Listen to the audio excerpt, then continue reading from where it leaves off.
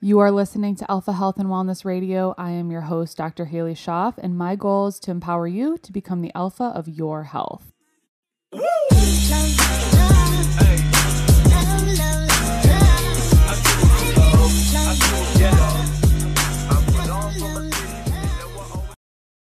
Hello and welcome back to Alpha Health and Wellness Radio. I'm your host, Dr. Haley, and I want to kick off the show before I get rambling and I forget, because that is a common theme for me, is I really want to read a review from Mary on iTunes. Life-changing info and relatable host equals, and I can't read the rest of it, but it's 5-star, and she says, this review is long overdue, mainly because I listen on Spotify, but I jumped on here to support Haley with 5 stars because for all of the free info she provides, it's the least I could do. I found Haley and her podcast at a time when I was really questioning everything. I thought I knew about health, from the foods I was eating to the chemicals in every skincare and cleaning product. Her info helped me embrace my intuition and redirect to a more natural, clean lifestyle. The biggest game changers for me have been removing packaged foods that contain processed seed oils, eating primarily organic, and switching to skincare household products free from xenoestrogens. Big one. That was my little side note. She keeps going. This is an amazing review. But beyond the information, I have benefited most from Haley's perspective and the community she's built. As a fellow 20-something female who also loves fitness and grew up in Western New York, I felt connected to her from the get-go. She delivers info in a relatable, down-to-earth way with some sarcasm and background rap music that only a true New Yorker could appreciate. Oh, I love that. The Alpha community has become my safe space to talk about my health without judgment, which has done wonders for my mental health during these unpredictable times. I follow her on literally every platform and encourage others to do the same if they are seeking empowerment and education, quote, and some really awesome community members, end quote. Thank you, Haley. I hope someday we can connect in real life. I'll take farmers markets and bone broth over bars and alcohol any day. I had put this on Instagram, and I had already chatted with Mary, but Mary has been so great because she is also in my Alpha membership, which is awesome. And it, like she said, it's just hard. It feels like it's hard to connect with people sometimes in this day and age because there are very just polarizing topics. But within my membership, no matter where people stand on anything that's going on in today's age, we have educated, respectful, and nuanced discussion. So people feel like they have a safe space where they can go and ask questions and be, and have just dialogue that I feel like we can't have on any other platform. So the membership has been great. And that review just made me smile for so many reasons. One, because I am who I am, and I don't ever try to pretend to be somebody that I'm not. Most of the time, if you see me on social media, or even if you come see me in office, most of the time I just am who I am. I'm not dolled up with a bunch of makeup, not knocking people that do that, but I'm just saying I am very comfortable with myself. I'm very comfortable with who I am. I'm very strong and sound in my beliefs and what I think, but I'm also very open-minded at the same time, which that's something that I've really worked on, whereas I used to be very, lash out at things, or I would be very triggered at things that I didn't agree with, whereas now I'm very open-minded, which that has taken some internal work, but I just seriously can't thank her enough. Mary, if you would mind sending me your mailing address, I would love to send you something. So just email me your mailing address you can send me that at drhaleyschaff@gmail.com, or you can actually just send me a message in the membership. I would love to send you something special for that, because that was just truly, genuinely heartfelt, and it just means so much. Honestly, I mean, I read every single review that you guys write. I go on, once every other week, and I'll read reviews and catch myself up, because not that I'm just looking for oh my gosh, I love this show, you're so great, and it means so much, but it's so nice to have that feedback, to have what you guys are looking for, in her case, on how switching from processed seed oils and packaged foods to more of a whole food, as organic as much as she can diet, and how that's truly changed, and how that's really just a simple swap that really just kind of takes being mindful, and how that really can level up your health. I mean, that's great feedback for me, because sometimes when I'm in consults and things with people and I'm like, okay, we need to do this, and they're like, That's what you want me to do? That's it. Like, where's the fancy protocol? Where's this? I'm like, this is where we need to start. And don't get me wrong, I do the fancy protocols. We do all the fun things, but you need to be in a place of sound foundation before we even get there. And food and herbs and natural medicine truly can be so powerful as long as we use it appropriately and we're consistent with it. And I think that's a thing just with natural medicine in general, that a lot of people, we live in like a quick fix. So, you have strep throat, you take an antibiotic and you're better in 24 hours. Natural medicine isn't necessarily like that. And by natural medicine, I just mean living a natural lifestyle. Like you can't just eat a salad and maybe have some bone broth and, have a piece of liver and like you're 100% better. Natural health doesn't work as much that way. I mean, that's still an amazing start, and that's not to knock people for even trying something one time, but just I think really we get the compounding benefit as in a day in, day out thing. It's the same thing with intermittent fasting or castor oil packs or coffee enema. I mean, anything that I talk about, we're not going to get just like okay, yep, you're cured, you're 100% every day. If you don't do it every day, or if you not saying even every day, but just being consistently, right? So, and today's topic is kind of piggybacking off that a little bit, maybe a little bit. And I want to chat about some like underlying reasons that I see people struggling to lose weight that goes just beyond calories. And this is a conversation on 3 particular hormones. And these hormones are hormones that everybody has. So whether you're male, female, whatever, we have these hormones. So this is not just like female specific, whereas I feel like when we say hormones, a lot of people are like, oh, we're just going to like chat about menstrual cycles and whatever. And today's not really a conversation about that, because we all have these hormones and we all make these hormones, and or we all could be very resistant to some of these hormones. And this is a real thing, and this is something that like macros or calorie counting does not address. And these things are really sound to your metabolism. And as I'm kind of speaking out loud and my brain gears are turning, I'm thinking, oh my gosh, there's literally so many reasons that we can have weight loss resistance, but this is just one in particular, but there are hundreds. And as I'm thinking of, okay, your detox pathways and all of these different things. And that's a different conversation for a different type of day. If you'd like information on that, I've talked quite extensively about detox pathways in the past, so you can refer to those. And I'm actually looking to get some people in the books that we can chat more about things like that in the future, because there's some really great naturopaths that I follow that talk a lot about the stuff like that. So anyways, that's kind of a different topic. But anyways, these hormones that can influence weight loss or inhibit weight loss or can help with it. Either way, it influences it in one way or another, whether it's good or bad. And these are 3 different hormones. One is insulin, one is ghrelin, and one is leptin. And these might be things that you might not have heard about before, because these are not as well. Insulin is probably like the superstar in terms of what you have most likely heard about with these hormones. But ghrelin and leptin might be ones that kind of have flown under the radar and might be ones that you just might not have heard about as much. And so because of that, I really wanted to have this discussion today, because I work with a lot of people in clinical practice who they are doing all the right things. We go through a dietary recall. They're doing a great job with food choices. They are not overeating, but they're struggling to lose weight. And I think, why is that? And honestly, clinically, one of the biggest things is high blood sugar and insulin, which is something that a lot of people have. And so I guess because of that, we'll start with insulin. And I'm sure that that's probably also the most common hormone that you are all familiar with. Maybe you get your insulin done with a fasting insulin. Maybe you've had a hemoglobin A1C. Maybe you are kind of familiar with like fasting blood sugar or what blood sugar means. And so we'll kind of start here and then kind of progress forward. But insulin essentially is a storage and growth hormone.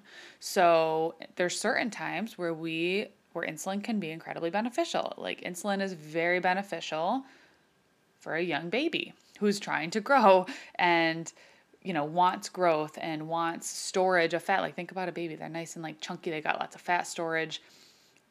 Insulin is great. And so we think of, okay, a baby eats like every few hours to stimulate insulin, and they're eating a lot of like sugar-rich things that are hopefully found in breast milk, because that's like a good natural form and it's beneficial evolutionarily.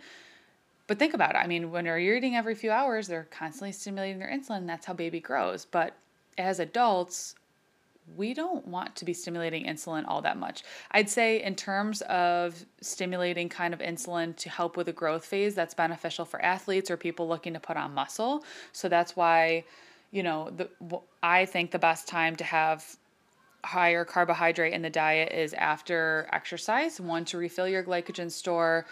But I have really changed my perspective, and I used to think that we wanted a high spike post workout. But what I found clinically is that creates a blood sugar roller coaster throughout the rest of the day. So I used to take a post workout drink and I would put in just a bunch of like straight carbohydrate that was essentially just table sugar. And then I'd be on a blood sugar roller coaster the rest of my day. And I was like, what the heck is going on? Well, I probably should stop drinking that sugar water too. So I stopped doing that a while ago, long time ago. And what I found is that we can do it more naturally. We can stimulate that healthy insulin level that we want for healthy muscle growth, but without sending yourself on this like blood sugar roller coaster, without having to eat every 2 to 3 hours like all the bodybuilders say. I think that we can do it in kind of like this happy medium area where we can have carbs that do well for our body post-workout to help stimulate and refuel those glycogen stores, but without sending our insulin out of control. So like I said, insulin's a storage and growth hormone, and it's going to just cause us to store things. So when insulin is high, you are not losing fat when insulin is high. You just won't. So that just is the mechanism of essentially how that works. And so kind of just bringing this all into layman's terms, when insulin is typically high, followed by high blood sugar. So this is why it's really, really important to eat for blood sugar balance. We don't want to be on this roller coaster all day of like a high swing and then dip low. And then you eat something and then it spikes you up high. And then 2 to 3 hours later, you're starving because your blood sugar is crashing because you don't have that even balance. And so having healthy and balanced meals is probably the best place to start. So when I think of healthy and balanced meals, I'm thinking of protein forward, very generous, 4 to 6 ounces ish of protein, typically about like 30 to 40 grams per meal. So then we've got your protein. I've got what is my healthy fat? Maybe it's avocado, maybe it's some olive oil, maybe it's some grass-fed butter, maybe it's some olives, maybe it's, a handful of nuts or walnuts or whatever. Okay, and then probably about half my meal is non-starchy veggies. So whether it's leafy greens, broccoli, mushroom, whatever non-starchy vegetable that is. And then whatever my carb source will be. So notice that I'm not focusing primarily on like, a whole huge bowl of pasta with like a little bit of, meatball and then like there's no fat, and then no wonder you're hungry in the middle of the night after you had a pasta dish because it's spiking your blood sugar, it's digested super quickly. So fiber is really great because it will slow that down. It will slow down the glucose spike. It will modulate insulin levels. And I think if you can focus really heavily on protein, healthy protein, high quality fat and anti-inflammatory fat and fibrous vegetables, that's a great place to start. And then on top of that, we can minimize our glucose spikes and insulin levels in our blood throughout the day by minimizing the amount of times that we're eating. So I used to come from the space where I probably ate like every 2 to 3 hours religiously. Like from the moment that I woke up, I'd put protein in my coffee. And then from there, it was just a cascade of like every 2 hours on the dot, I was hungry. And I was lean, but I relied on food. And I was not metabolically healthy. I was not, because I could not go more than 2 hours probably without being hangry. And that's a good sign to know, like, if you are on a blood sugar roller coaster, are you hangry? Can you go more than 2 to 3 hours without food? If you can't, you are not having a good time between switching fuel sources between carbs and fat. And so if you're metabolically healthy, when you kind of burn through your carbs, you burn through whatever you ate in that meal, you have reserve, right? Like we all have tons and tons and tons of calories just on our own body of body fat. So kind of bringing this down to like, how can we bring insulin back into balance? Eating less frequently, but eating larger, more nutrient-dense meals is a great way to do that. So if you ate 5 to 6 times a day, there's no way you're eating super, super dense meals like 600 plus calories 6 times a day, like they're just probably not doing that. They're probably like, 150 calories here, 200 calories here. It's very small.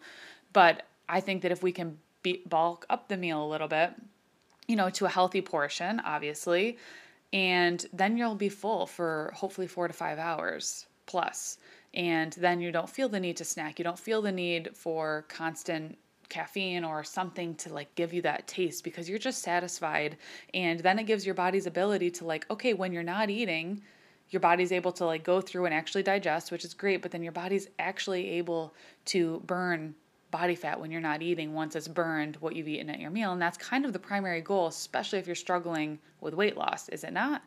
So that's one of my favorite things. And then on top of that, things that have been shown to lower insulin levels very profoundly is intermittent fasting. And intermittent fasting does not have to be like 2 meals a day, you're eating at 12 and then you're eating at 5, or you're eating at 2 and then you're eating at 6. That is like, you don't have intermittent fasting, and fasting in general just means to go without. And we are meant to go without food for some extended period of time, not obsessively or not, to a large and copious and extreme extent.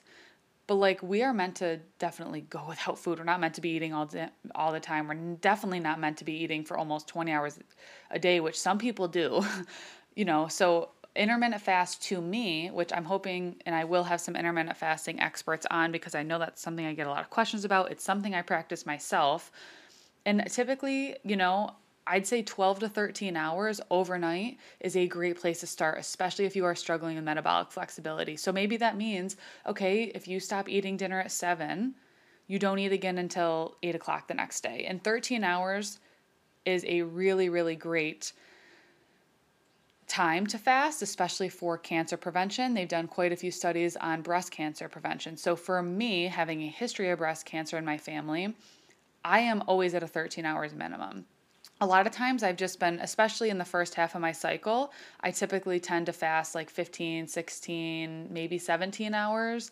But then I really load up my eating window and I'm eating plenty of calories, and I do not fast that extensively in the second phase of my cycle, in the luteal phase, because it's just too much stress. So then I typically back it down to like 13, 14-ish hours, sometimes 15. But anyways, that's kind of, intermittent fasting has been shown to significantly reduce prediabetes and diabetes. It's been shown to reduce insulin levels. It's really great for making you more metabolically flexible. It's really great for resetting insulin. So in a nutshell, we want insulin to be not always activated. We don't always want insulin in our blood. And so how this happens is so when we eat something with carbs, I should have probably said this earlier, but when we eat something, our blood sugar is going to go up. And insulin is the hormone that helps get blood sugar into the cell. So it's not in our bloodstream and it's into our cells so that we can use it for energy. But what happens when we are either insulin resistant, we are not having healthy blood sugar level, we can be prone to just blood sugar staying in our blood because the insulin is not getting into the cell. So Danielle Hamilton explained that very, very, very well in my podcast. And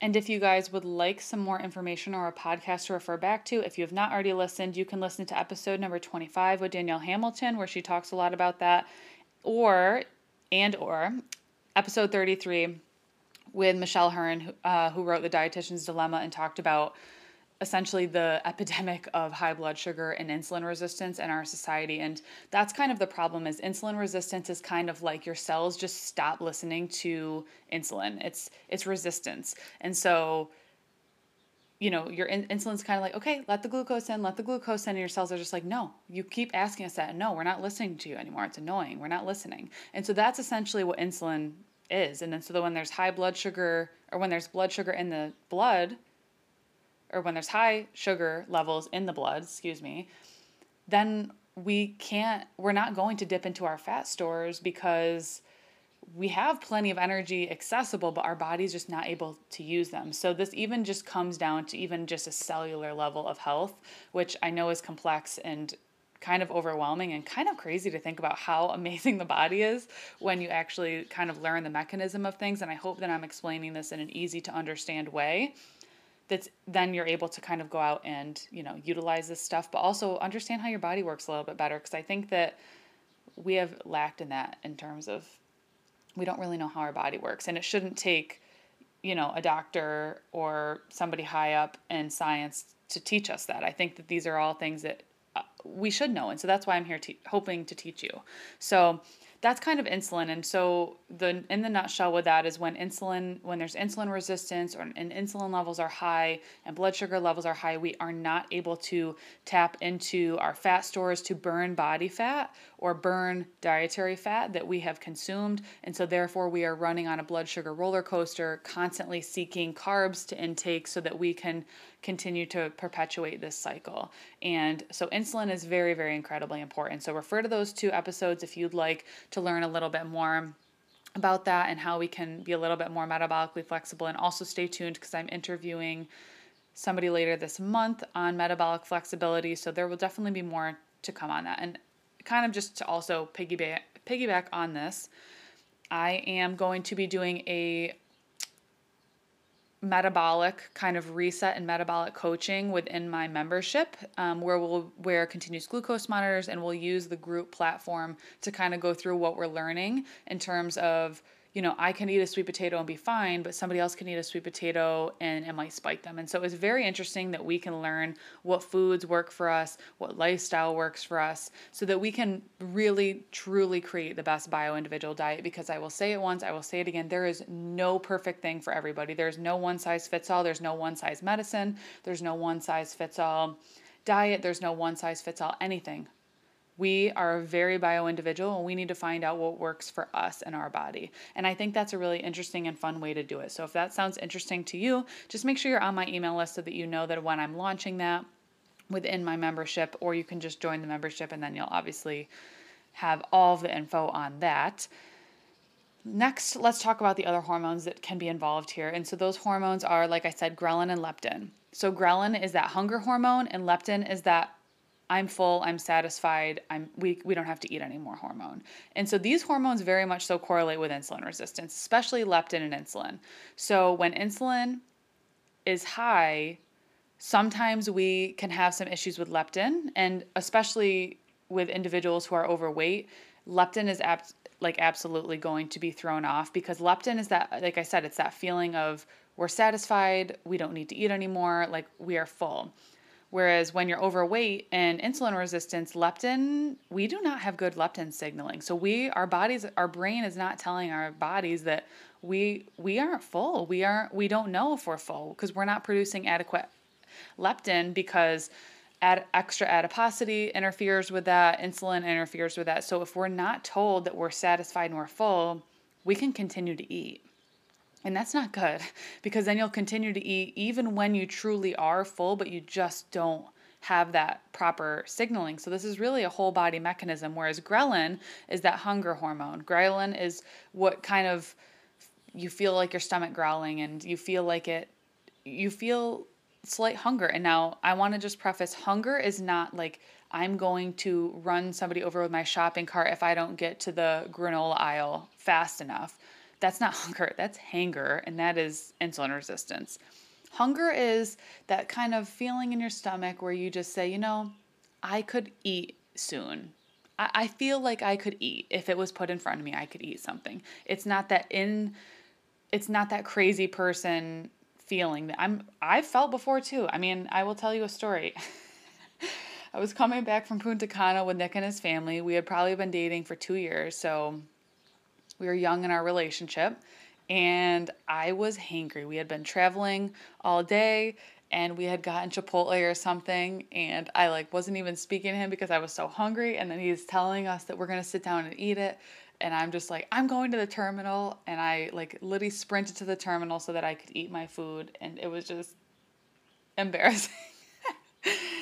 Oh, it was embarrassing. I think I scared his sister a little bit because of how hangry I was. And see, you don't have to be like that. Let's stop making hangry a normal thing, because it's not. And it's not fun. It's not fun to feel that way. Whereas now, I think when Nick and I traveled to St. Lucia, I think I didn't want to eat anything in the airport. So I think I fasted since like from like 3 p.m. until the next day because I just could, and I didn't want to eat the crappy food, and I had plenty of fine energy levels. But it takes time, and so with the leptin of not feeling full, that's I think what causes people to overeat and not have that feeling of, oh, okay, I'm satisfied. One of the big things that screws up leptin is packaged and processed foods. That if you refer to the episode I did on food ingredients, these food scientists make this food incredibly hyperpalatable that you don't even acknowledge leptin because it is so darn good that you could eat the whole thing. Like think of a whole thing of Oreos or think of M&Ms, like a bag of chips. You could down the whole thing and not even think about it. There's plenty of calories in there that you would clearly overeat, but you could easily eat the whole thing because it's incredibly hyperpalatable. So these hyperpalatable fake foods definitely mess with leptin and its ability to communicate with us to tell us that we're full, whereas real foods don't have that mess up in signaling. Real foods will kind of transition you back to more leptin sensitivity, which is exactly what we want. Whereas fake foods, processed foods, stuff with the ingredients that we had chatted about in that episode, that's definitely going to mess with your leptin.